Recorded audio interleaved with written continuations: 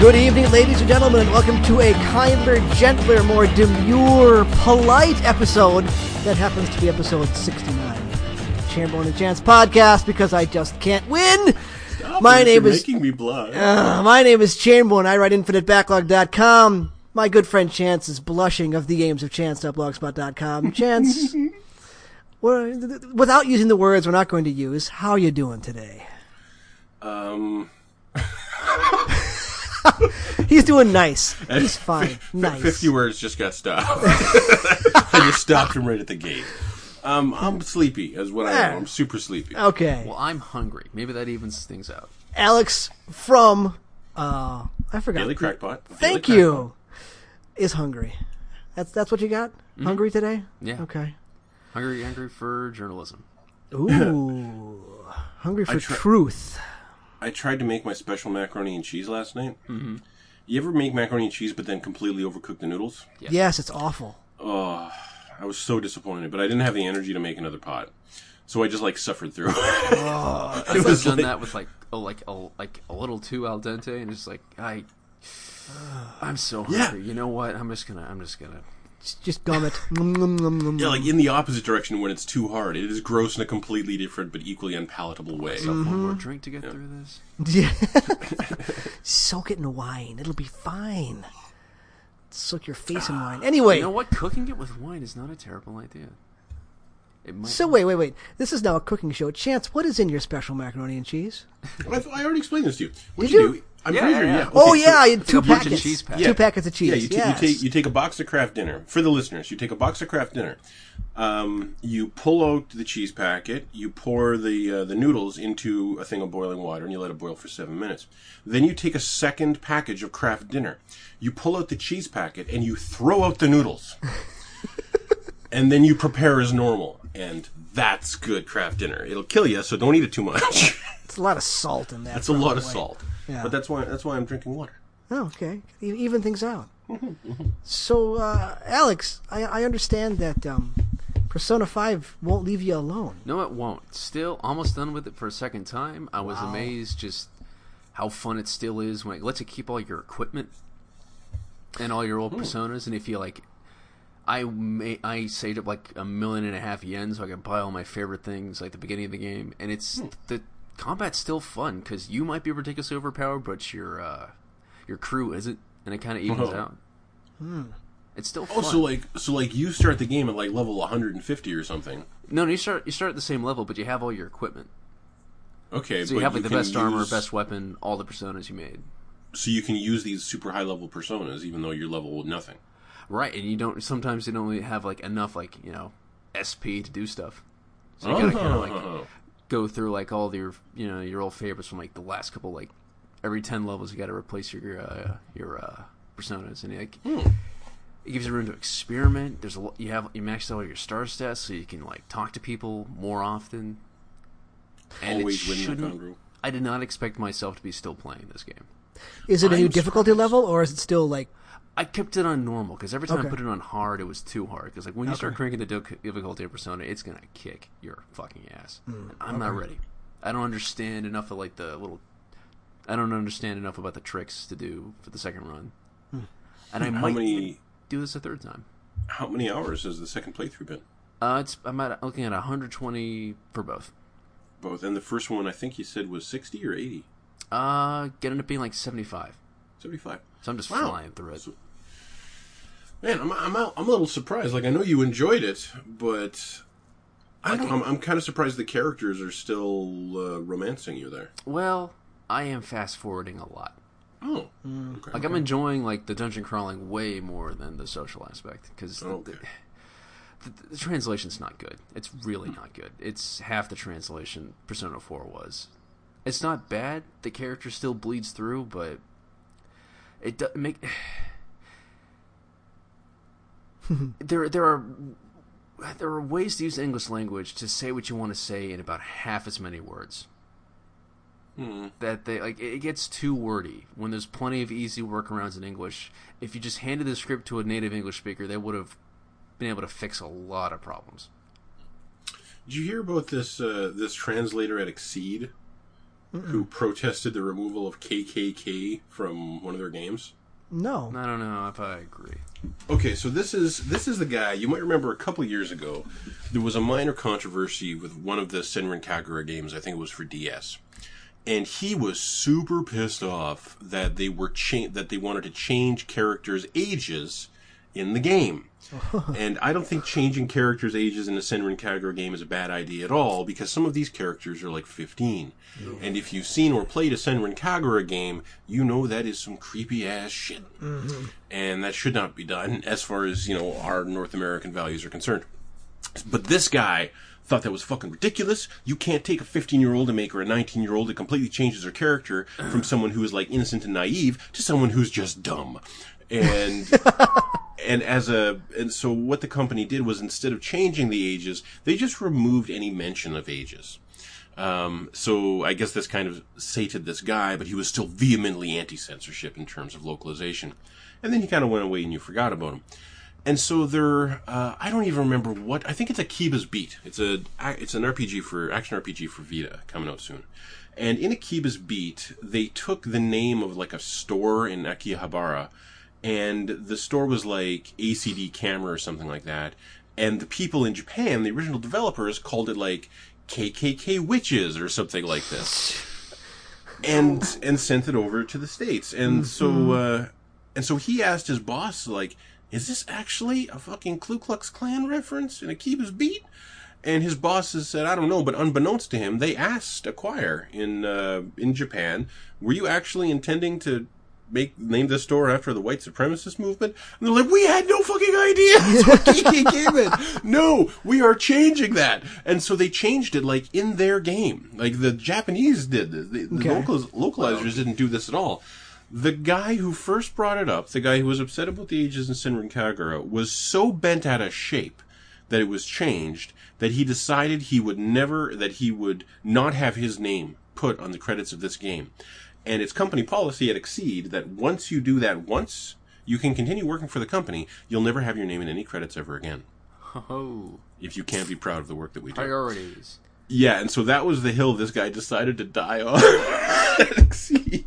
There aren't many words and topics that are still kind of verboten in video games. I'm trying to think if I've ever played a game with a direct KKK reference. And I played Mafia 3. Well, no, they weren't called that. They were called something else. They were not called the Klan. It's got to be in the Grand Theft Auto or something. Like, there's I don't know. No, I don't think there has been. That seems weird. It does. You'd think they would have done something about that. Yeah, really, I'm trying to think of, like, even the Saboteur, which literally takes place in Nazi-occupied Paris. There's relatively little mention of what the Nazis actually did. Well, there's still a lot. Oh, that's not true. There are a lot of modern-day Nazis, unfortunately. Probably as many as modern-day Ku Klux Klan members, come to think of it.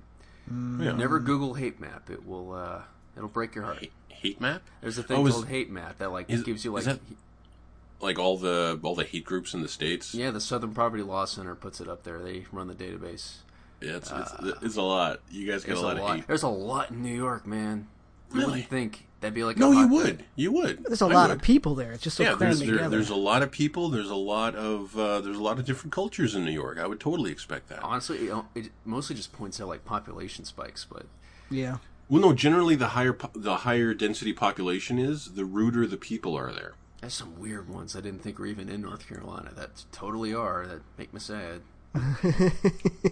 Okay, I feel like we're getting a little bit off topic. Yeah. But they stay away from the actual Ku Klux Klan like the plague. Like they sometimes like in Infinite, they were basically Ku Klux Klan members with like purple robes. We're talking about BioShock? Yeah, Infinite. Okay. And I give that game a pass because they got deep into like the psychology at the time they used to just wave away their racism, which I thought that's the only game I can think of that did that as well, and I still really respect that. Yeah, we don't. That's a question that actually never comes up. At the same time, do I want my video games to put me in like a really tough racial simulation? I mean, like, I love the mind that we simulation? shouldn't forget. No, like I'm absolutely of that mind too. But I think video games as a medium have potential, which we're seeing a lot more nowadays. I mean, I'm not saying, whitewash anything or forget anything. Of course not. But what we're seeing in video games lately is just kind of a celebration of diversity that I don't think we see as much of in TV, at least, or movies generally. Not TV, anyway. We're getting there with movies and TV, but it really feels like when you see it in games, it's a much more conscious decision. Like just the fact that Mae Borowski in Night in the Woods, first of all, the lead in that game is female. Second, it is suggested and implied several times throughout the game that she is not a thin or particularly attractive young cat. She's described as kind of like a husky girl. So when you see fan art of what Mae would look like as a real person, she's just this kind of slightly butch, heavy, short hair, t-shirt wearing woman, and that's an unusual hero. And games give us a lot of those. Lately, they've been giving us a lot more of those, of heroes that we don't see in TV. And, I think books are probably a lot better for it. But who has time to do that? I don't have Read? time to. Yeah. No, not anymore. So you're nearing the end of Persona 4. Mm-hmm. Are we? Oh, Persona 4. I keep on doing that. Yeah, I did that a couple times. Yeah, I keep on doing that. So we're nearing the end of Persona 5. Did you do this with Persona 4? Yeah, a little bit. Oh, really? It was my Christmas vacation for, I think, sophomore year, pretty much. Huh. And I was just a surprise then, like, how am I still just enjoying myself? Because that wasn't your first JRPG, though. No, but it was the first time I really was like, oh my god, there's all these great, JRPGs on the PS2. I don't have to upgrade yet. It was the gateway RPG. No, it really was. It was for me too. It was really so good. So much better written than I expected. And this is topics you don't expect from a video game. No. And it had a lot. It taught me a lot about Japan. A lot of stuff I never didn't know I wanted to know. Takoyaki. Yeah, shit like that. I love how their Walmart has a musical theme that never stops playing and somehow isn't annoying. What? And they wait. Is that real? The Junes theme? Yeah, the Junes jingle. Yeah, but is that a real thing in Japan? No, I don't know. I hope okay. So. I hope they have mascots for stuff like that. I'm sure they have. Yeah, they definitely have mascots. And they hit it in one of the arcades, plays the Junes theme, and I was like, thank you. Oh, really? Yeah. That's cool. When you get a little Jack Frost plushie from the Crane Machine, it plays the Junes theme. Yeah, there was a webcomic I used to put on the blog once in a while called Let's Speak English, about a woman who goes to Japan to teach English. The little country town that she teaches English in had a mascot. It was like this little brown fuzzy thing with a dark patch in the middle of its face, but even the people who ran the Chamber of Commerce couldn't tell her if that was that thing's nose or its gaping mouth. No one knew, so she had to buy a plushie of it. And they're crazy for mascots. It wouldn't surprise me if their version of Walmart had like a da-da-da-da-da, I'm loving it thing going on. Our Walmart tried to do that. Then they decided, hey, let's not put a happy face on anything ever again. Cool. So, what have I been playing? I've been playing Overwatch. When I guess the cool thing that happened with Overwatch this week is the NeoGAF crew put together a thing on Saturday, I think it was, where anyone in North America could just kind of join up, and it was 6 players in a stack, all on mics, versus 6 players in a stack, all on mics, and we just played against each other. And it wasn't for, I think maybe you got experience from it, I don't know, but we were basically playing by comp rules, but it wasn't actually comp, because some of the people on NeoGAF are like grandmasters, and other people are like me, and not. And so I was able to play in some games against grandmasters, with grandmasters on my team, and I was actually like fucking contributing. I got off some reses as Mercy where the whole team was like, oh, that was a really good res. I got play of the fucking game. Oh, jeez. With Junkrat on Hanamura. Where I got 6. We got all 6 of the enemy team. And then we still didn't take the fucking point. I killed an ulting enemy soldier on Mercy. And one of my team members go, did you just kill an ulting soldier on Mercy? And the only thing I could think to say, I think it was a dick thing to say, but the only thing I could think to say was, Not my first time. You're supposed to, yeah. There's acting like you've been there before, and then there's bragging. Come on, that's yeah, no, that's my Canadian humility. So, I mean, what was the skill level difference that apparent? I mean, when you saw somebody, oh yeah, it really was. Okay. The guy, I don't think he'd be too pissed if I called him out, but probably the best guy in the whole games was a guy who goes by TJ Ramirez. The first couple of games, he was on the other team, and he played Roadhog and then something else. You could not stick your head out within 30 yards of this Roadhog without him taking it off. Like, he was that good. He was amazing. And then some teams switched to kind of balance things up. So they took like a platinum player from Ramirez's team and switched it with a gold player from our team, which was me. So now I'm on Ramirez's team. So I go Mercy. And if I'm not healing, all I'm doing is damage buffing Ramirez. And every time I did, it was just ding, ding, ding, ding, ding. Jeez. He was amazing. He went soldier and just clean fucking house. And with a controller, he's doing this. Oh, yeah. Not with mouse and keyboard. Wow. Yeah. That's dedication. Yeah. No, the new clip show I'm working on is I'm trying to, there's a former on Penny Arcade. It's interesting. On NeoGAF, and speaking of representation, on NeoGAF and in Penny Arcade, the two kind of, who are considered to be the highest authorities on the game are both women. On NeoGAF, it's a woman named Anne, and she actually writes breakdowns and analysis of the competitive Overwatch scene for official sites. Wow. And like fan sites and stuff. Yeah, so her knowledge is, if Anne says something, it's true, basically. That's what it is. And on Penny Arcade, the community there is much, much smaller, but I would definitely say the leader is a woman who goes by Vivizen. Her avatar is Farah. And she'll put up videos of her and her, I think she's in the 2800s or low 3000s, of her and her team. And her team always runs in a 5-stack. They have amazing communication, and she's always doing the shot calling because she's usually playing Zenyatta. And they just have amazing kind of cohesion as a team, and they all move as a unit, and they do a call out, and bam, 2 guys are on that enemy. It's beautiful. So it's interesting. The 2 community leaders for the 2 communities I follow, both women. Yeah, it's cool. I love it. And then yesterday, the Deer God came out. I warned you. No, you did. You totally did. And I don't think it's silly of me to imagine that there's a game that Chamberlain could dislike that I could really like. Oh, that never happens. So that happens so regularly that I'm like, you know what? I'm probably gonna like this game, despite its shitty Metacritic score. So the Deer God is a 2D pixel art platforming roguelike. I kind of almost want to compare it to Tokyo Jungle on the PS3 a couple years back, or more like a decade back. Never played that. It was actually pretty good. It was pretty satisfying despite its simplicity. And you could be a velociraptor. Eventually you could. Yeah, don't you start as like a paramecium or something like that? Yes, you start as like a little puppy. Yeah. Anyway. So in the Deer God, you start as a little baby deer. Now, what levels you up from a little baby deer to a juvenile deer who can apparently now mate with other deer to create an offspring, which acts as your save point, kind of. Okay. What causes that to happen, I couldn't figure out. Maybe it's eating things, maybe it's killing things, I don't know.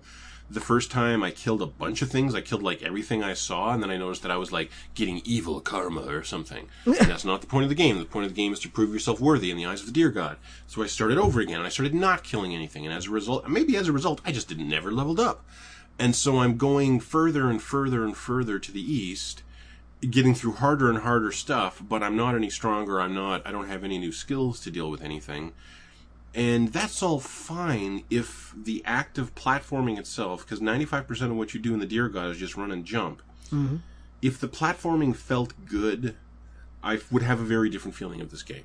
If just the act of playing it were pleasurable, just like any roguelike, like Rogue Legacy, Darkest Dungeon, Galaxy, the act of playing has to be fun to keep you engaged in these things, or at least it does to me.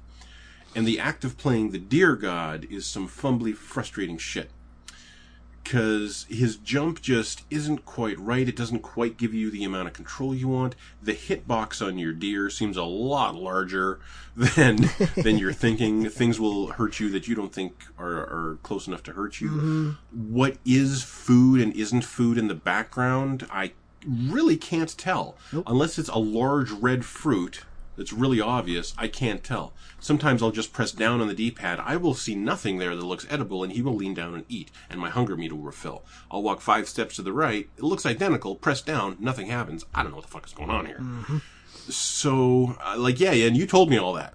You told me that it really doesn't give you a good idea of what it wants you to do. Nope. You told me that it didn't really play very well. That's all true. Chamberlain was right. I get to be right. You were super right about the Deer God. I will say I find its aesthetics absolutely gorgeous. I really like the way it looks. And I am then done talking about the Deer God. Yeah. That's all I did. I remember running into one boss at one point. There was like a giant frog. Huh? Or something like that. I went into a tree, and there was a giant frog there, and it was dumb. I think I played the game for about 45 minutes. That's about how much I maybe an hour. Yeah. And I got to play it for free because it was an Xbox Gold game. It was pretty cheap. It was like $8 Canadian. It was not bad. Yeah, with PS Plus. That sounds reasonable. But yeah, so I don't mind throwing away $8. Like I threw away $20 over the weekend. These kids are out front of my house, and I know this sounds like it's going to a dark place. These kids are out front of my house.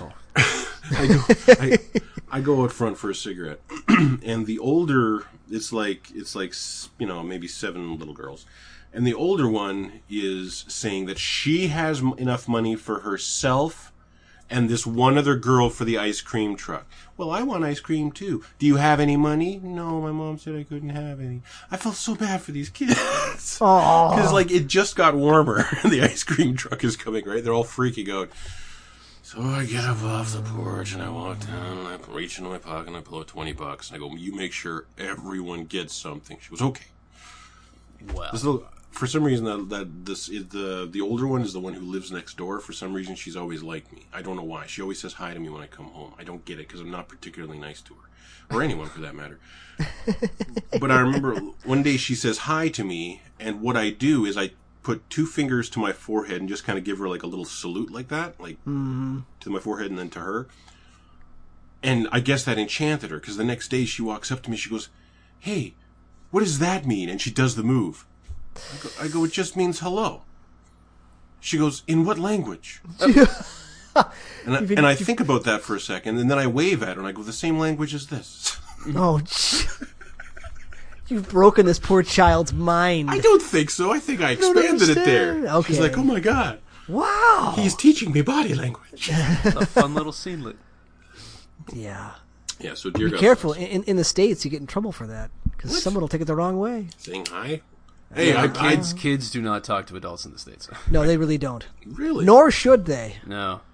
Stranger danger. Mm-hmm. Well, I mean, I'm her neighbor. I've been her neighbor for years. Okay. That's. I suppose that's a little bit different. I guess. Although there was that story about the woman in the pit in her neighbor's backyard this week. I should not be laughing about that. You guys see that? No, what's that? What? I just read the headline that a crying woman was discovered in a pit under the shed in her neighbor's backyard where she was being held captive. Ah! Fun. Stranger danger. Yeah. That's in the States? Of course it's in the States. Probably in Florida. I've been listening to a lot of true crime podcasts, and it's just like stuff from like the 50s and 60s where they just had no idea what people were capable of. And like almost every single one of these guys was married a couple times. A lot of people weren't capable of it until like, I don't know, culture kind of hit a certain threshold. Or maybe like the closer we got together, the harder it was to get away with it. Possible. Yeah. Yeah. I mean, wow, that's a really dark way of looking at it. Isn't it? It really is. Welcome to my head.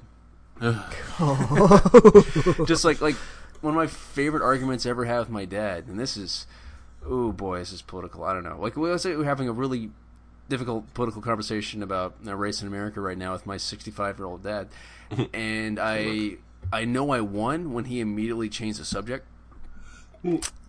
But like I ended up getting to admit that, like, hey, oh man, let's just say, like, we got to something where he was like, okay, well, that's the problem for that's a problem with the criminal justice system. I'm like, well, can you agree the criminal justice system a lot of the times doesn't want to prosecute so much as, like, make people believe that, like, the shit's better than it is? Where am I going with this? I don't know. My dad, the only thing I ever beat my dad at was once I beat him at a game of chess when I was like 13. Ooh, that's nice. And I made damn sure that he didn't let me win, and I felt like 20 fucking feet tall. My dad actually had very conservative views on homosexuality. Mm-hmm. Now here's the thing, I don't at all. And I know my mother doesn't. I don't think any of my brothers do. And I don't really know why I do. Maybe it's just because some of my mentors as I was growing up were gay, and I kind of grew up with the whole Sesame Street, all of us are special, all of us are good kind of thing, have compassion. But if you ever got a couple drinks in my dad, or directly asked him what he thought of it, he would tell you that it was wrong. Just wrong. That it should not happen. But if you didn't press him on it, if you didn't draw it out of him, he would never tell you that. He would just let everyone go on about their business and never kind of say, hey, you're sinning in the eyes of God or something. It was really weird. So he was conservative, but he wasn't one of these, like... militant conservative. Yeah. Like, I had no idea. He was a weird guy. I'm sorry, I'm just thinking about him because Mia First is coming up. I guess what I was trying to say was that, like, my dad has a lot of knee-jerk reactions, but if you get him to really look at, like, the facts play by play, he'll be like, yeah, you know what? Yeah, maybe they have a point. My parents were hippies. Oh, you lucky nice. dog. Like straight up hippies. Awesome. My mom very much was, and my dad was kind of like Danny from Grease. My mom is literally a social conservative and a fiscal liberal. Like, she hates Republicans, but she's pretty much pro-life. It's bizarre. It's an interesting combination, yeah. Isn't it? I'm the opposite. I think I'm kind of a fiscal conservative and a cultural liberal. Yeah. That's what most people are. Yeah, I think centrists actually are more defined as that. Yeah, it's like that's why you're. But I really endorse, spending on the arts and spending on education and spending on. That's pretty liberal. I know. You monster. I know. I want to tear your country down one interpreted truth at a time. Oh, one, like 8-person black box theater group at a time. Oh, no. Video games. That's right. So, yeah. You played 2 shitty games before you No, found your twin stick shooter, didn't you? They're not shitty games. They're games that weren't for me. So, Okay. as usually happens, after I finish a game that I like, I will play whatever I play next. I'll be upset with. Just because I really like this one and it ticked all my boxes, and now I'm done with Berseria. I don't have it anymore. I'm just going to play something else. So I had 2 other games sitting in my stack of games to play for like a month while I was working on Berseria, and one of them was Yakuza 0, and I had never played a Yakuza game before, ever. And then I on this podcast, I made the false assumption that it was something like Sleeping Dogs. And you're like, no, it's closer to maybe GTA or even like a Shenmue game. Shenmue for the Mafia, Shenmue, basically. yeah. Yeah. So I sat down and I played it, and it's gorgeous looking. It makes some very interesting choices with the character models in that in a lot of cutscenes, there's no animation. The mouths don't move. Weird. Yeah, it's really weird. But it's gorgeous looking? But the models themselves are great. I mean, I don't know the name of the main character because it was in Japanese and I didn't play it. I mean, I gave it the old college try of about 2 evenings. But his skin looked real, like the pores in his skin. Not like... Okay, did you ever see the Final Fantasy movie? No, I made it like 5 minutes. Which one are we talking about? The space one, Spirits Within? Yes, I did see that. Okay, remember how that was like right in the uncanny valley? Like everything's too smooth, everything's too, This one, his skin looked like skin. I mean, it was really interesting because he got big pores and not exactly perfect. So visually, it looked really good. But the first part that pissed me off was that in the first 2 hours of the game, I interacted with it for about 15 minutes. Yep. It was just cutscene. Then you walk for a bit. Cutscene. And then there's a karaoke minigame. And then cutscene. And so I wasn't doing anything. I was watching this heavy drama play out of the Yakuza and duty and honor and family and orphans or whatever. But I wasn't doing anything. There's always orphans. Yeah, the main two characters are orphans. It's the Japanese trope or whatever. And then you get to fight somebody, and the combat's just so dead simple. It's like X, and a square, square, square, triangle. And square, every square, now square, and then, triangle. something really cool happens, or you can do something really cool, but it is so context sensitive that you really don't feel any kind of explosive expression from it. You don't feel like, wham! No. You feel like, oh, I finally got that. Thank you. Mm-hmm. Yeah. And I mean, by the time I was done, I had unlocked like 2 other styles. One was like a heavy style where I picked up a motorcycle and I brained a guy with it. That was kind of funny. And another one was all about like countering and dodging. But they even with one being stronger, it still didn't feel appreciably different from one another.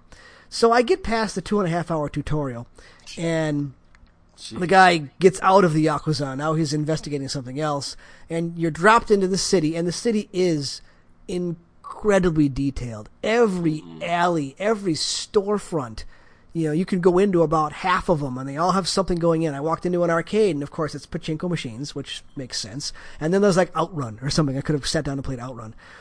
So, I mean, the detail was almost stifling. It felt like the first time I played Shenmue, when I opened up every goddamn drawer just because I could, and I had never been able to do that before. Mm-hmm. But it gave me zero indication of what I was supposed to do. It's like, go investigate this. No checkpoints, nothing. No little buttons or flashing places on the map that I've been spoiled for with modern games. Just, here you go, here's your city, go figure this out. So I walked in a direction for like 5 minutes, and I overheard a conversation which said, maybe you should do this. And I went to where that said, and there was nothing there. So it's like, it wanted me to just spend my time wandering around this beautifully rendered city. And I didn't want to meet it halfway. I didn't feel like wandering around blind in this area. So I'm ashamed to say I gave up on it. I was not feeling it. And it's weird because that thing reviewed really well. Well, it reviewed really well for the most part by fans of the earlier games. Yeah. And I had a very similar experience. I want to say with Yakuza 4, where just, people like Ben Moore of Easy Allies were just like, this is huge. We're finally getting this new Yakuza game. I'm so hyped. I checked it out, and all the things that the game kind of sells itself on is that it is weirdly, authentically Japanese and culturally Japanese, and its world is very small compared to a Grand Theft Auto. It's tiny, but it is so insanely dense with things to do. All that is true, but the act of moving around and fighting guys, which you can only do in very specific situations, does not feel particularly good. I was in the exact same boat as you, where after the tutorial it dumped me out into this area, and I actually got like the next 2 story things done. Okay. But by the time I was nearing the end of the 3rd one, I was just like, everything that people say is good about these games is good. I do like the operatic, stupid story, and the amount of detail and thought in the world is staggering and wonderful, and I love it, and it's immersive. But the act of playing this game is not fun. Witcher 3, goodbye. Yeah, same thing. Yeah. Oh, you're killing me with that. Hearts of Stone is so good. I'll never stop. Just watch the cutscenes or something. So I gave that, and I really wanted to like it. I just couldn't make myself do it, so I gave up on that. And then I attempted Torment: Tides of Numenera. Okay. And isometric turn-based RPG. Okay. If this was 15 years ago, I would have played the shit out of this game, because it is literally Baldur's Gate 2 or Torment or Icewind Dale again. Literally. But the problem is, when those games were at their height, the technology was not there to show the player things. They had to tell the player things. Everything big happened in text. Whereas now, we've come to the point where I don't want to read about something happening. I want to see it happen. I want to be shown. Everything that happened in Torment is in text. Everything. Every interaction with every NPC or inanimate object is just paragraphs of text. And the writing is okay. Yeah, I wasn't impressed. But I feel like video games have evolved significantly to a more visual medium where the technology is there to show me something. I mean, even maybe not even the technology, maybe the skill of making games. For example, what was the Zelda-ish game that I was okay on and you loved? Hyper Light Drifter. Yeah. Hyper Light Drifter had no words, but it told a story. You could tell what was going on visually. I could. I remember one of you your explained it to me. One you of your explained it to me, and it complaints made was that sense. you couldn't. I couldn't, but you explained it to me, and I got what I was missing. But I mean, Torment. It just didn't. I don't know.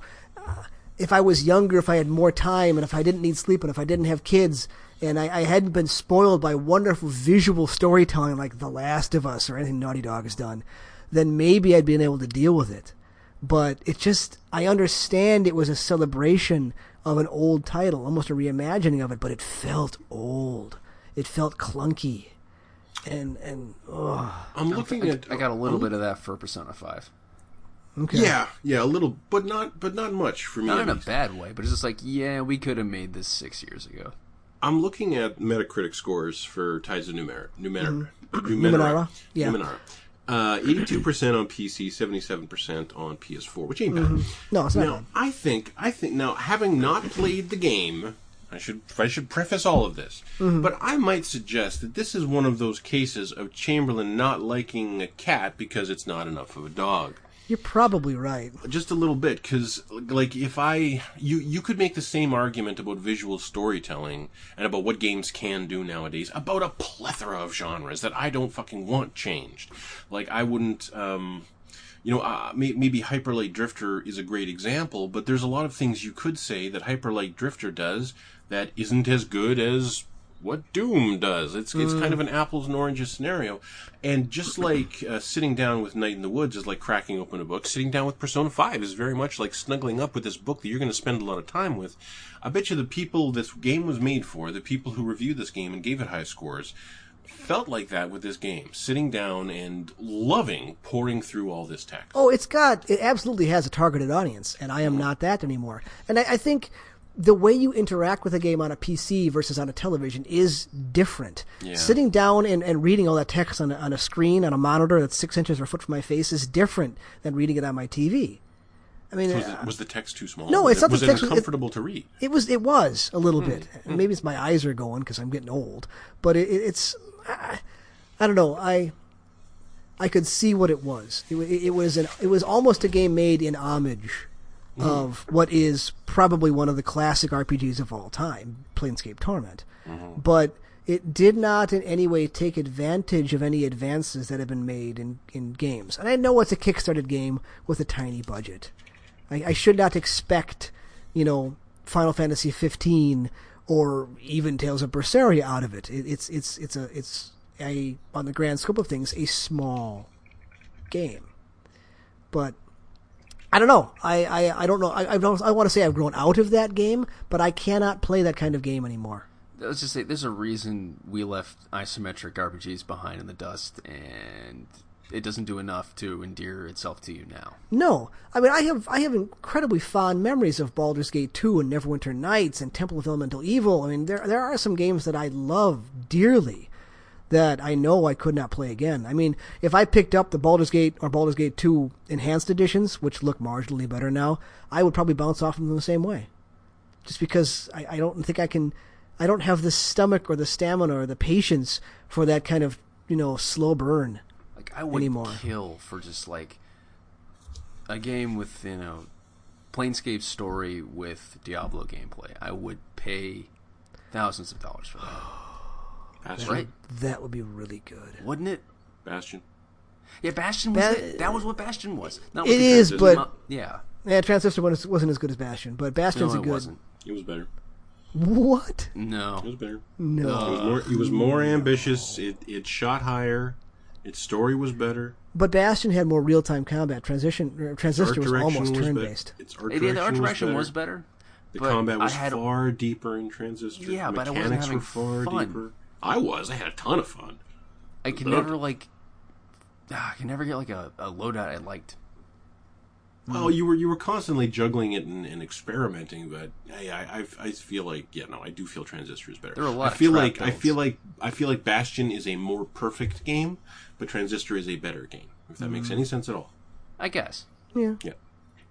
Like Transistor has more failings, but it also has more higher ambitions that it succeeds at, I think. So after those 2 strikes, I played a perfectly serviceable twin-stick shooter called LifeLock, which... I am going to Google that right now. Yeah. LifeLock? Yeah, LifeLock. I mean, I bet you Metacritic's on like 75, 70s maybe. It's fine. It's a decent twin-stick shooter. You shoot things, they blow up. It does not look as good as Alienation did. Alienation runs like, butter, whereas this one actually had some screen tearing in there. A lot of screen tearing in the Dear God. Go on.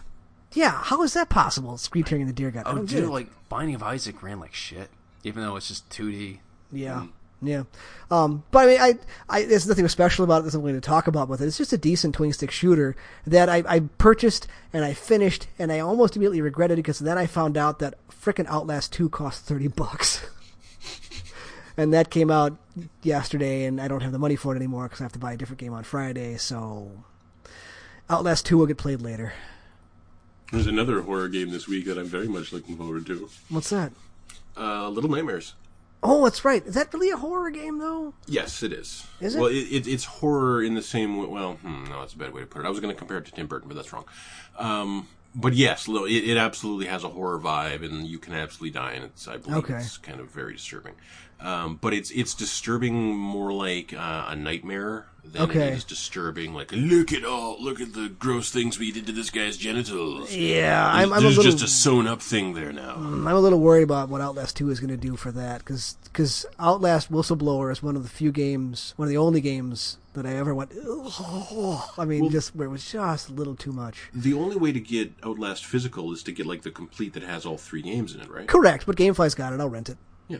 So I'll get to play it eventually. And I mean, then another game I have to buy is because I own a Nintendo system, I am legally obligated to purchase Mario Kart. I don't think there's a way around that. No, they'll find you if you don't. You can opt out, but you will have to pay a fine.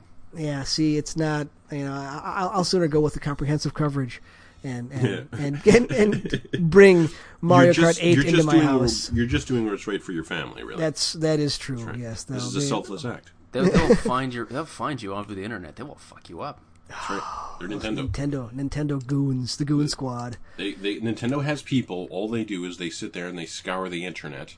For Notice you haven't logged on to Mario Kart 8, friend. What's the holdup? I love that Alex went in the innocent direction with that when Chamberlain knew exactly what I was talking about. Don't leave me No. It's not like a message board thing. That guy's outside your door with a bat. No, you like your elbows, boy? I can see you through the curtain, friend. What you up to? So I'm about to start, probably this evening, the new Hitman. I've heard good things. It's the entire first season on one disc. I'm a little jelly of that. So, and I remember you said you liked it, but that's why I stopped playing because I couldn't immediately go to the next mission. Yeah. So I don't know how long it's going to be, but I do know that I plugged it in and there was a 18 gig download, which was ridiculous. I was like, I wanted to play it last night. I plugged it in and download, huge download, and then frickin' Street Fighter V patched itself for 8 gig at the same time. So I need to go check out my data cap. It is $80 right now. On Amazon for the PS4 version, or $40 for the Xbox One version. Maybe because the Xbox One version is a giant download. Because the Xbox One version only has 1 star with 1 customer review. Requires a huge download to play the game fully. If you play offline content, it's severely limited. I wish I knew before I bought it. Yeah. Oh, it looks like you were right about Atlas backing off on the streaming things. Looks like they just wanted to do it for the first couple of weeks. Well, no, I don't think it was... No, I think they actually say it in the statement. Anyway, what Alex is talking about is Atlas released a statement today expanding how much gameplay you could show, streamers could show from Persona 5 without getting hit with legal repercussions from Atlas. And it basically allows you to show the entire thing up until pretty much the end of the game, or the beginning of the final chapter, pretty much. And they say in that statement that they are doing this as a result of the backlash. Oh, okay. That we were not expecting our community to be so vocal and passionate about this. Well, and duh. us. Yeah. Now, Don't know if I buy that. all that shit doesn't matter to me. All I want to know is if I press the fucking share button, yeah. when I see a particularly cool screenshot, will it do anything? Because there's so many little tiny beautiful moments in that game that I wish I could cheat, But no. They'd have to patch it. They'd actually have to release a patch to do that, probably. This is a game from 6 years ago, whether you like it or not. Share functionality just doesn't fucking... Get your cell phone out. No, wait. Get your camera out. Take a picture. So, I mean, it's time for headlines. I believe so. Headlines! In Overwatch news, a Blizzard dev said on the forums this week that 3, quote, standard or quick play, competitive play maps are looking likely for release in 2017, and 3, quote, non-standard maps, so we're expecting like a 1v1 or a 3v3 map, are also in development.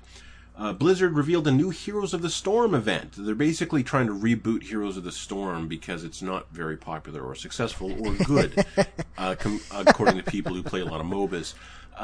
And they keep on trying to attract people with it by tying exclusive Overwatch stuff to it. Last year, it was Genji's Oni skin, which was Genji's best skin for like the entire first year of the game. Whoa. And the only way to get that skin was to log into Heroes of the Storm, play 5 games with someone on your friends list, and then you could go back in Overwatch. You have this Oni Genji skin. Now they're doing this with a police skin for D.Va. So the mech is done up with like police colors and sirens on top, and the glass is like white like a motorcycle, or is clear like a motorcycle view screen. And D.Va herself looks like Chun-Li in her cop outfit. Nice. Like it looks really fucking cool. It looks so cool. That is D.Va's best fucking skin. And I've been playing a little bit of D.Va lately. I actually really like her as a tank. And I don't want to have to play that fucking game. But here's the thing. You can't even log in and play 5 games. Here's the deal if you want to get D.Va's skin. It is a 5-week event. Week 1, log in, play 5 games with a friend, someone on your friends list. Win or lose, you get the Oni skin for Genji. Then you wait a week. The next week, you log in again, play 5 games in Heroes of the Storm with a friend, and then you've unlocked the D.Va skin. And then there's stuff for the 3rd week, but the D.Va skin is the only important one. And like people on the forums are hooking up to get friends lists going and to get that skin. It is an awesome skin. I totally understand that. There's a part of me that wants to do it. The only reason I'm not is because I don't have the time. If I had the time, I would do it because the skin is that hot. But I won't. Selling out. Yeah. I don't know. That's like saying you can have this cool thing, but you have to have cancer first. Well, it's not like you have to have cancer first. It's more like you have to swallow this spoonful of poison. Yeah. Like, here's this thing nobody likes. You have to wrap this thing around you for 3 hours. And I'm like, I don't know, man. That looks pretty itchy. D.Va skin, man. D.Va skin. Here, eat this spider. You'll be fine. Can I at least, like, read a cool book while I'm No. sitting in this awful thing? No. Nope. You have to just sit there and experience the awful thing. So that's pretty shitty. Blizzard are fucking monsters, but Jeff Kaplan went on the forums and said that the Oni skin and the D.Va policewoman skin will both come to Overwatch as normal loot boxes, quote, at some point in the future. So, maybe that'll be before Trump's second term, hopefully. Either way, I'm jealous of that skin. Let's be honest. For the foreseeable future, for at least 9 years, just so we figure this shit out. Yeah. Who says it's going to even be 2 terms? Just racking it up. That's actually all the Overwatch news. Okay. Little Nightmares launches this week, and I am actually kind of gently hyped for that. I went online today to try to see where I could buy it from, because I know it's coming out physically. The only place I can buy it in Canada is from Amazon.ca, imported from Europe. Huh. What? I don't understand why. So I called up my EB, and I said, are you guys even getting copies in? And they said, yeah, actually we are. I go, okay, well, do you have so many pre-orders that I have to worry about whether or not I'll be able to pick it up on Friday? And the guy goes, well, let me check. This is David, right? I go, yeah. He goes, okay, I'll hang on to a copy. It's good to have the hookup. Yeah, a little bit. That felt pretty good. That's how I got my Switch, so, The prototype of the backer dioramas for Darkest Dungeon showed up at Red Hook today, and they put out a tweet of it, and it looks so cute, and they've got so many characters in there.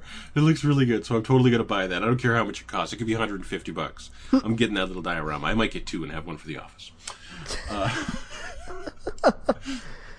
Burnout creators have formed a new studio and are making a game called Danger Zone, which is basically Crash mode from Burnout, but that's the entire game. It's just Crash mode from Burnout. So, Chamberlain, walk us through the tragedy of this. No, see, I got this press release from the creators of Burnout. I'm like, hey, Burnout. And like, called Danger Zone. I'm like, okay, that's not so good. And then I read what it was, and it just makes me sad because nobody wants that. Those screenshots Nobody were kinda wants. pretty.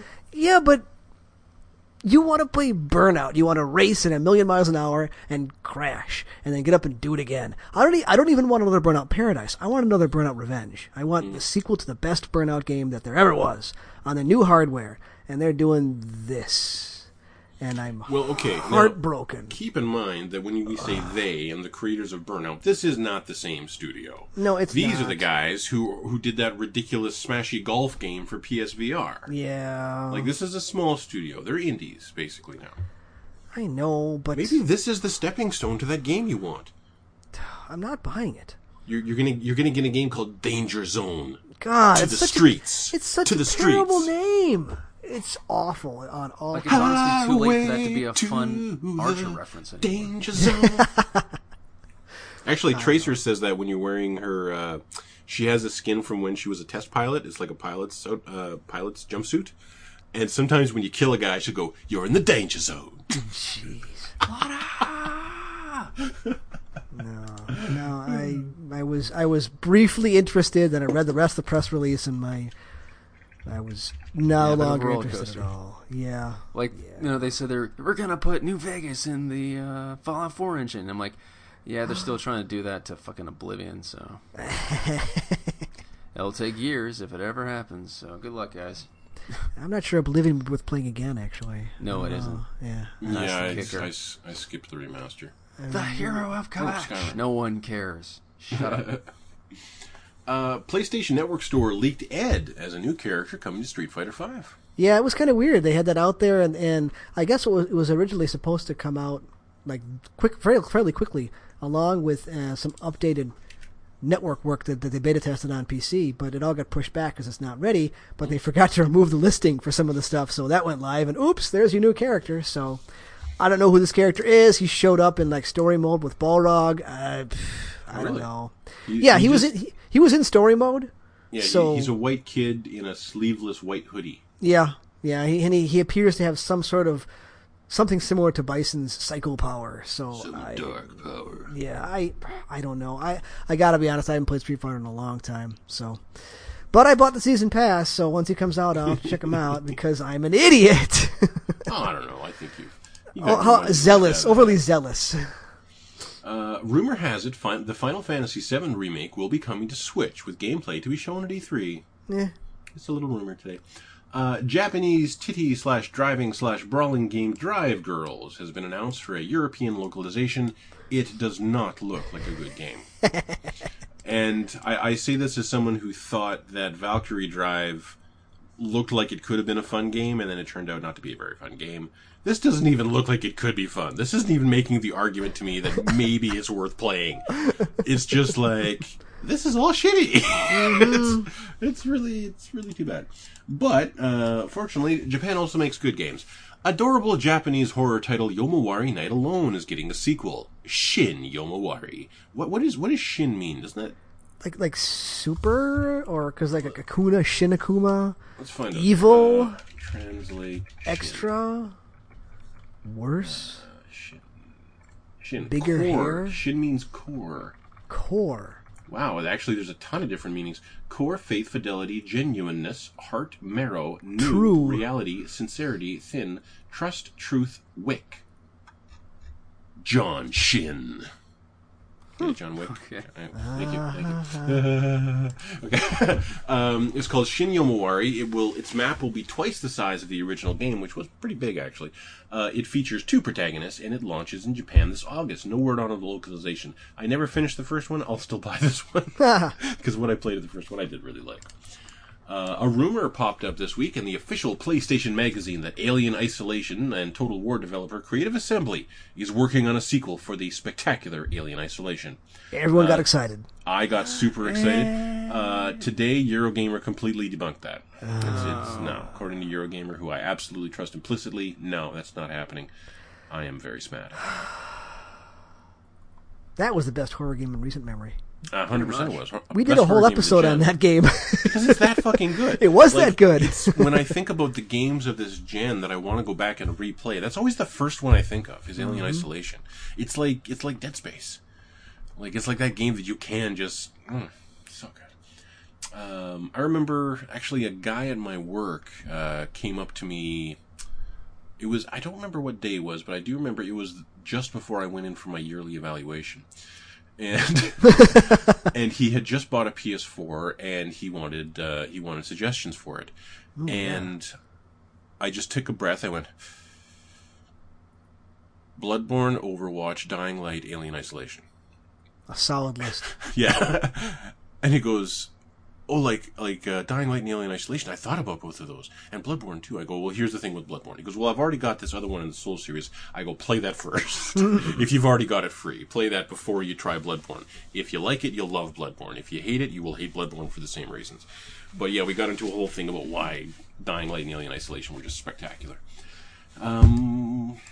Knights of Azure 2, Battle Chasers Night War, and Cinemora EX are all coming to the Switch. This was like Switch announcement week. Yeah, Cinemora is a great side-scrolling shmup. Except for that fucking hallway with the lasers, or the cave with the lasers. I could never get past it. Yeah. I just died. How the fuck are you supposed to do that? I don't know. I remember doing it. I'll buy that again. I'll buy that for the Switch. You lucked through it and hit a checkpoint, but that... Probably did. That just fucked me. I tried again and again and again, because that thing was on Vita, and it looked that good on Vita. Oh, yeah. It looked amazing. It was gorgeous. I think that's probably the best looking side-scrolling shooter I had ever seen. Mm-hmm. I keep waiting for that to show up on backwards compatibility so I can play it again, and it won't. And now I don't care because I'll just buy it again. I'm surprised. Atlas Japan has registered a ton of Persona-esque domain names. It was discovered this week. There is RPG.jp, Persona8.jp, Persona9.jp, Persona10.jp, P5AG.jp, P5R.jp, P3D.jp, P5D.jp, Persona-dance.jp, and P5U.jp. So I think P5U... Well, looks like this is the end of Persona. I think one of those is a new fighting game. Yeah, P5U, I want to say, is probably, because it was called Ultimax Arena, right? That was the second one. It was Persona 4 Arena, and then Persona 4 Ultimax was because they released a second version of it. Okay, so P5A could be Arena. Yep. P5U could be Arena. P5R and 5D. 5D says a 3DS port. Yeah, that makes sense. P5R says a Vita port to me. Or, of course, it could just be a Switch port. Who knows? And P3D, obviously 3DS. Mm-hmm. But why would you re-release Persona 3 now? That seems really weird. I mean, they did release the first 2 Personas. They re-released those.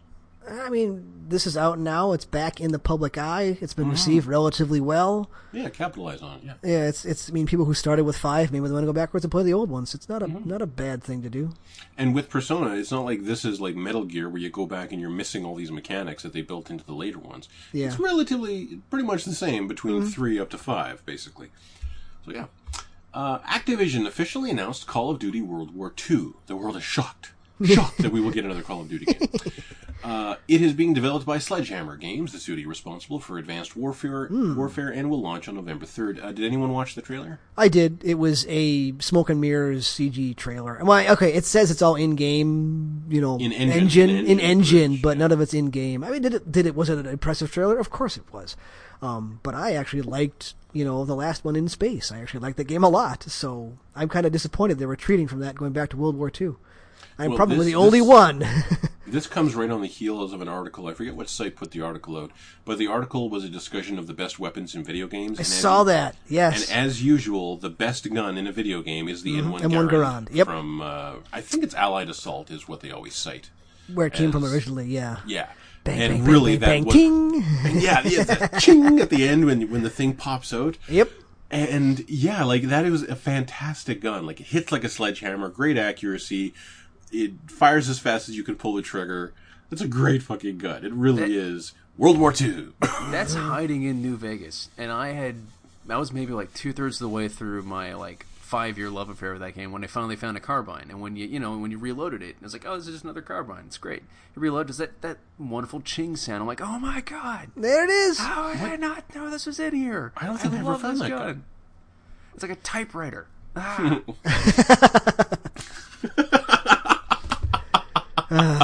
That's a great way to put it. Okay. Marvelous Entertainment has started a new company called Honeyco Parade Games, whose main focus will be the promotion and production of the Senran Kagura series. Honeyco. Yeah, it's kind of Honeyco. Honeyco. Aye. Juice. Bayonetta's PC port was updated, and the update was a folder of... In the update was a folder... Okay, let's start this over. Yeah, start over. Bayonetta got a PC port on Steam. Now, the PC port recently had an update. In the update is a folder that goes in the Steam, folder that is created for the game.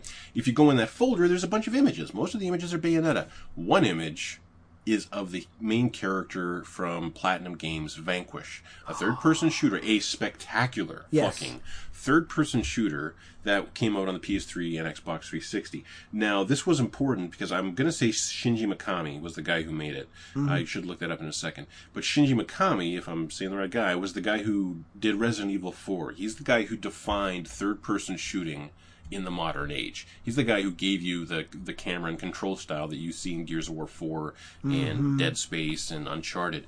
And he made Vanquish as his next kind of statement about third-person shooting. It's fucking incredible. That game was so insane. Vanquish for PC has been officially teased. I could have sworn that was already on PC. Yeah. What am I thinking of? Yeah, Shinji Mikami. I was right. I can't believe I was right. Nice get. Thank you. If they could get Vanquish to run at the 60 frames 4K on PC like they got Bayonetta to run, Of course oh my they could. god. The game is like, how old is it now? It is 7 years old now. Yeah. So yeah, I think it might be possible. I think that That's was the another thing one of those with, like emulators. It's never what you expect. Well, It like depends what engine they used, yeah. Like sometimes it's like a lot of the PS2 games were running on a lot of hacks for loading times and stuff. Like you still can't emulate almost anything from Naughty Dog just because of that. Everything that they had in the PS2 was hacked to shit. Well, that's because the PS2 was such a bizarre thing to develop for. Oh yeah. Almost as bizarre as the PS3. the Like emotion it was engine. so intense to like make like the like the anniversary collection for Jak and Daxter that like they let them have like a video series on it just because they were so pissed off at how hard they worked on it. And there have been some absolutely awful ports. I'm thinking of the Silent Hill ports for Xbox 360 and PS3. They're just terrible because, like, Silent Hill 2 was designed specifically around the strengths and weaknesses of the PlayStation 2. Yeah. So the way the fog worked was, like, built into the hardware. And it's just, they've never been able to match it. The only way to play Silent Hill 2 is to have a PS2, basically. Hey, we had all this fog in the way and we took it out. What? What's the problem? What could possibly be thematically wrong with that? It's not scary anymore. Marvel vs. Capcom Infinite launches on September 19th. Yeah, they released a trailer, like, yesterday that no one was they were expecting a trailer, but no one was expecting a date. And at the end of the trailer, like, September 19th, and we're like, what? That's really soon. And then today, there was... Yeah, Rocket's in there with a great line to Mega Man. What's the biggest thing you've killed with that arm? It's just such a great line. And then today... a 5-minute video of in-game footage leaked, like legit leaked. It was on Dailymotion and got pulled, and now it's up on YouTube and a bunch of different places so you can actually see it. So you can watch early, but you can watch 5 minutes of gameplay of Marvel vs. Capcom Infinite. It's out there now for you to see. The best reaction I saw to this was, well, that's some Marvel-ass Marvel. I mean, it looks like Marvel. It looks more like Marvel 2 than 3. Which I guess is fine. I was never really big into either of those. Capcom's just kind of along for the ride. This is the Marvel show. It really is, because all the characters that were highlighted in the new trailer were Marvel characters. I mean, Hulk is back, and Thor is there, and Hawkeye's there, and Iron Man was in it, and Captain Marvel, she's in it. So I mean, it looks. Outside of Street Fighter, what the fuck does Capcom have? Nothing. They got Strider. They got Chris Redfield. Devil May Cry. Okay, maybe. Stop. No one cares. Go on. Well, Strider's. Devil May Cry a little bit. Yeah, if they get Dante in there, that'd be good. I mean, it's. I don't know. They got to fill it out somehow. I mean, there's got to be some more people coming back from 3. They dug up. Remember PlayStation All Stars? They dug up fucking. Oh my god, that game was Dan so the bad. Skeleton. That game was bad. I love that he's in there, but I'm like, man, y'all are scraping the bottom of the barrel. Yeah, PlayStation really didn't need a game like that. Or if it did, it needed a game that was more interested in being that game than it was interested in being a showcase for PlayStation mascots. I was just happy someone acknowledged Medieval existed at some point. A lot of people still hold up Medieval. Oh, Medieval 2 is so good. Mm. I don't know, 2017 is shaping up to be a really big year for fighting games, because you got, I mean, Marvel vs. Capcom Infinite, you've got Tekken 7, you've got a significant update for Guilty Gear coming out. I mean, there's a lot of big ones. Oh, and Injustice 2. Man, 2017 remains a big year for fucking everything. Yeah. Well, like 2017 is just dealing with half of the games that were supposed to come out last year. Final Fantasy 15, which, you know, was what it was. Persona 5, Yakuza 0. I don't play 120 hours of something I don't like. Gravity Rush 2, Horizon Zero Dawn. Like that, and that's just so far. This fall, we've got the new Modern Warfare. I'm pretty sure we have a new Assassin's Creed, don't we? I don't know. They haven't announced it. We are expecting one, but they haven't announced it. We are expecting one. What happened to Fractured Butthole? Yeah, that was delayed again. I actually asked the manager of my EB. He said this fall. So a year. Damn. He said this fall, and when I asked him why, he directly said they wanted to rewrite it to deal with Trump. Yes. Yes. And so I don't know if that's 100% true or not. That's just what my guy told me. And okay, so wait, we ain't done yet. To fight Mr. Not Mr. Mackey, Mr. Garrison. Oh, it's gonna be so good. Uncharted, Chloe Frazier, Red Dead Redemption 2. Oh, I keep forgetting about Red Dead Redemption 2. Because there's so much already. Yeah, I know. And it's so big that it's like you don't have to think about it. And then someone points it out to you, goes like, oh shit, right. That Game of the Year shoo-in is still coming. I really hope that Red Dead Redemption 2 breaks the Grand Theft Auto 5 sales record. It should. I really hope it does. I don't know if it will. Because Grand Theft Auto 5 has...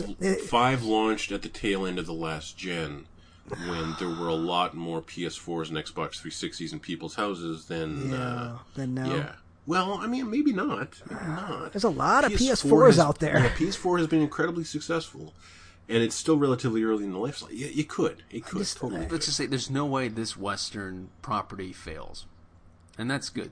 Actually, you know what? No, there was no way in fucking hell that it will, because Grand Theft Auto 5 is still in like the top 5 on the bestseller list every month. That is insane. Yeah, there is no fucking way Red Dead Redemption 2 is going to beat it in lifetime sales. Not lifetime sales. I'm just talking about 10 years down the road. I'm just talking about day one sales. Oh, it could. It totally could. Grand Theft Auto 5 was like the single largest media event dollars-wise, like ever. I mean, it was some ridiculous. I'm probably getting that wrong, but it was some ridiculously huge number that beat movies, and I mean, it was crazy. Mm-hmm.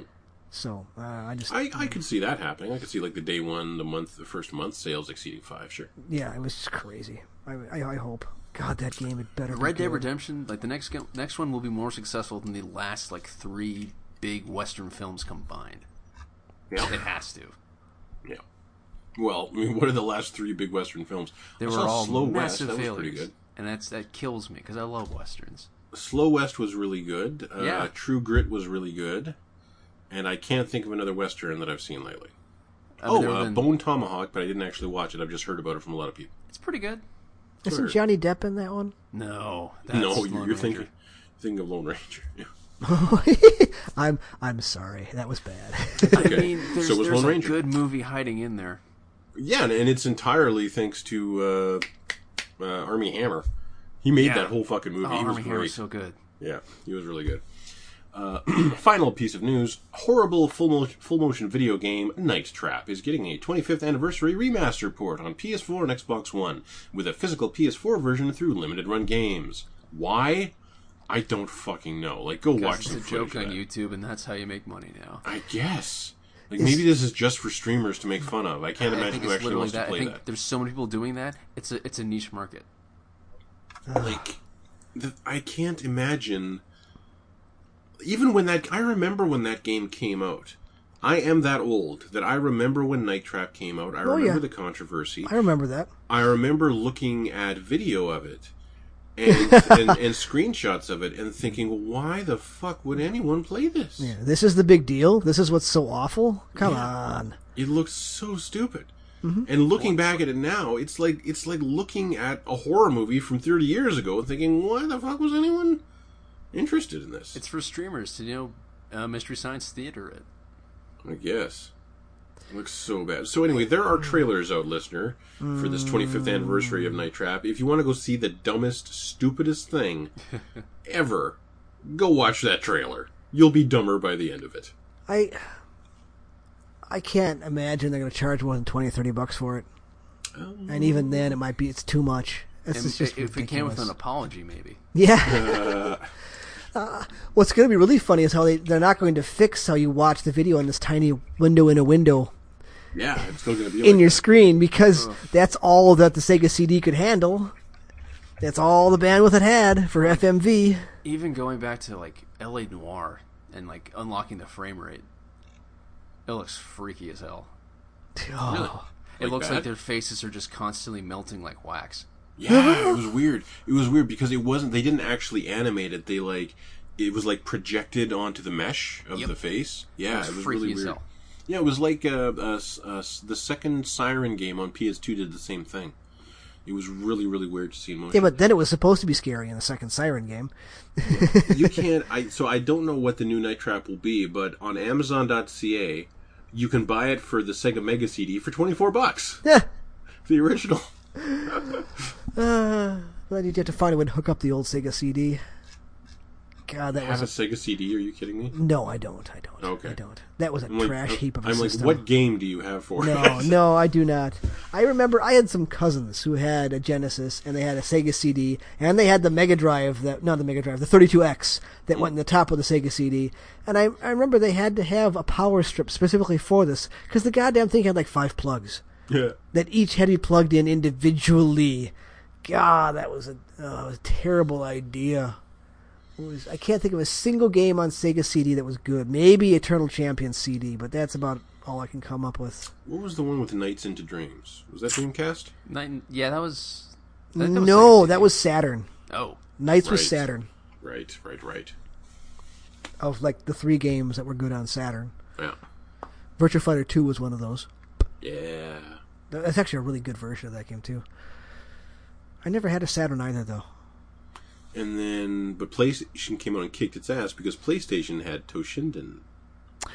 Wasn't that the one? Yeah, the first Battle Arena Toshinden was not bad. It was before the first Tekken came out. Did you ever see that, what was it? Not Blood Rain. What was it? Bloody Roar. Not Bloody Roar. It ended up, Legacy of Kain ended up spinning off from it. Blood Omen. Blood Omen. Legacy of Kain. Yeah, the first one of those was like isometric. It was a top-down. Yeah, it was like a Zelda game, basically. Yes. That game was actually pretty good. You're a vampire, yeah. I got that on Vita. I just loved even back then you could tell that, not Simon Templeton.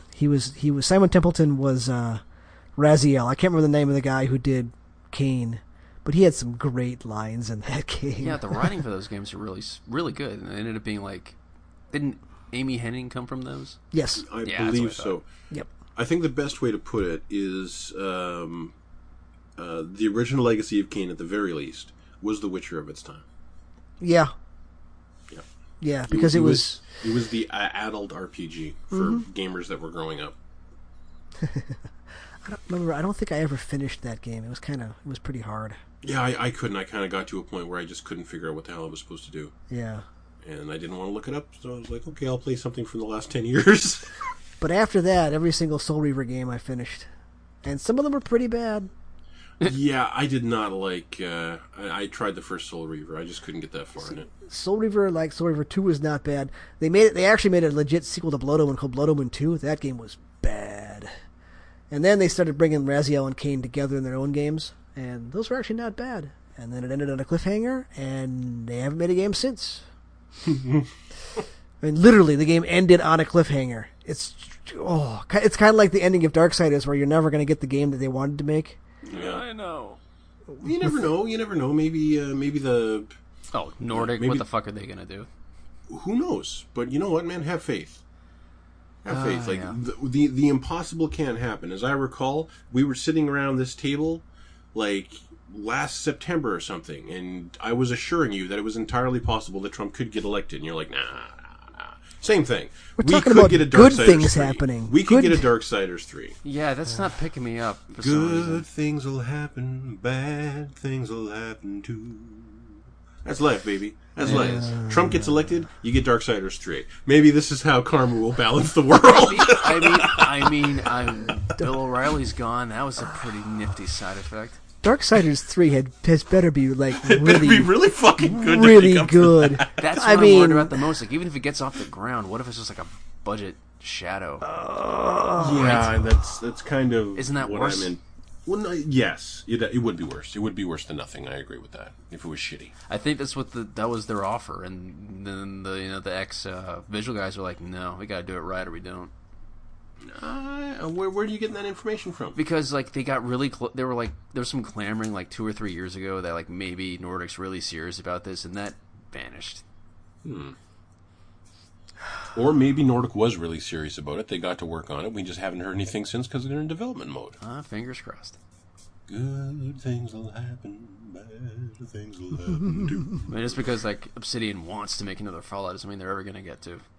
And I have to be okay with that. Well, there's going to be another Elder Scrolls game before another Fallout game. It's hard to get excited about that.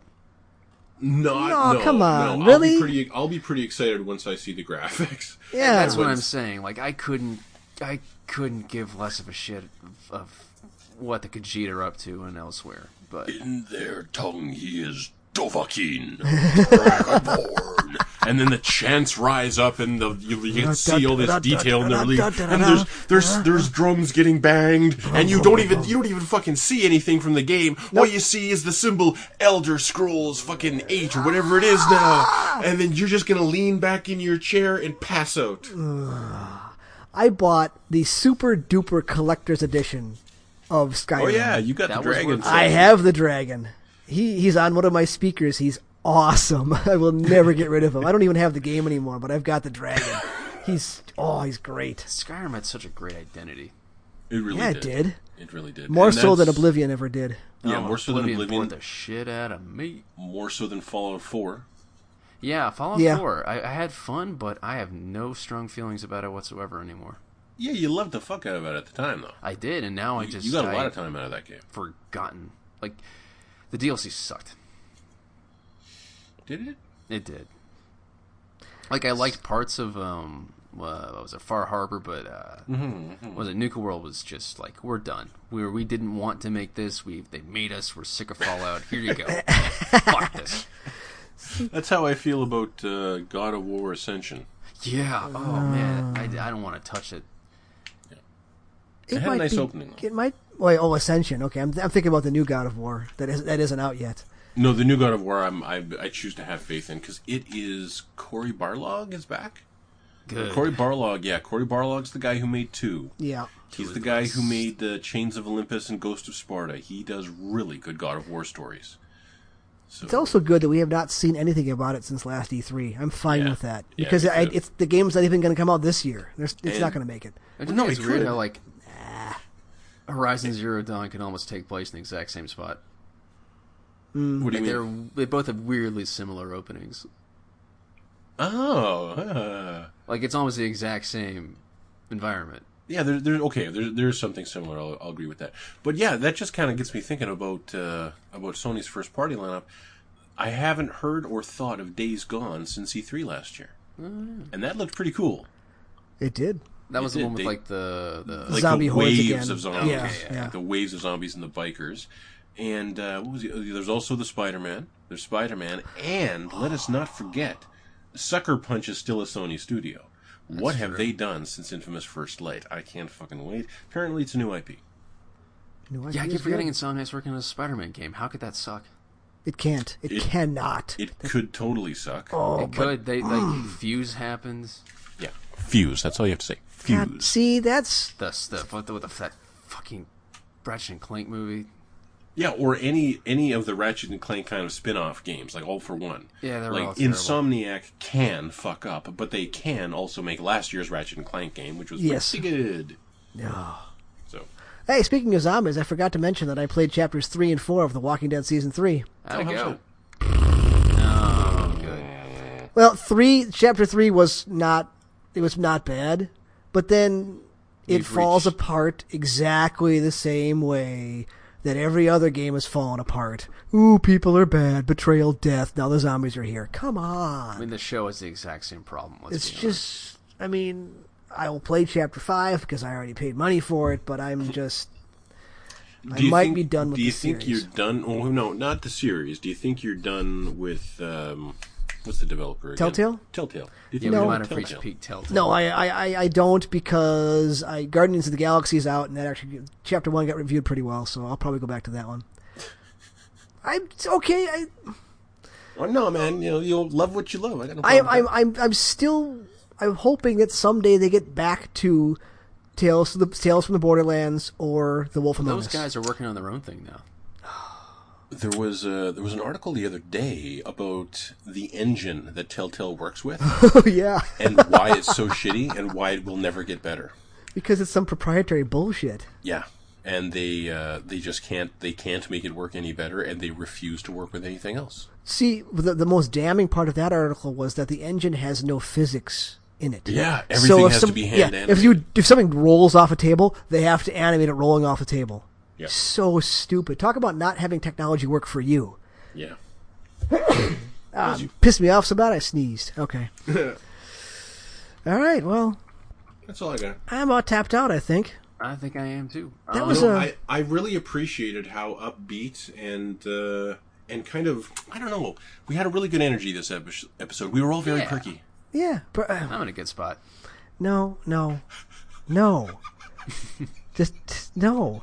What could I possibly don't go wrong? care that this is episode 69. I don't care. Thank you for mentioning that. I am. We're all so much more relaxed somehow. Yeah. I'm like, you know what? I just feel I'm like I just climb a mountain, you know? I'm tired, but I'm very satisfied. See, I was going to describe that Danger Zone game as killing my erection for it, but I decided not to because we were going to have a much more demure episode, and now we've ruined it. I don't think not. Really. Smut. We didn't. Okay, we didn't. We're okay. We're okay. I don't think we're we did. okay. No, if we stop now, If we stop right we're now, circling the drain. If we keep going, I'm going No. right back to that. No. Dave Chappelle stuff. no. I may watch that later tonight.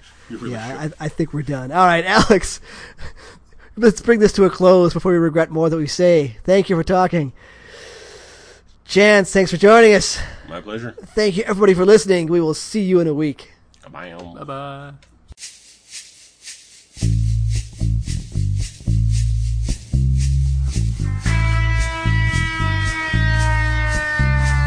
Good things will happen, bad things will happen too.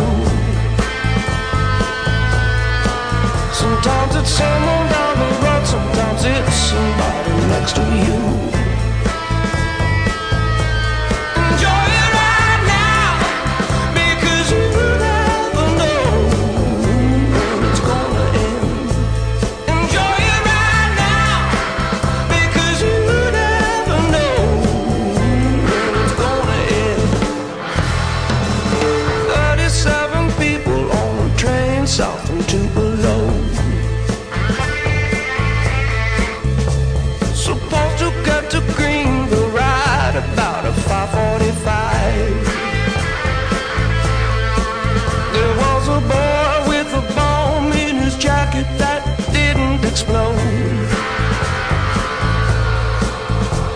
So everybody made it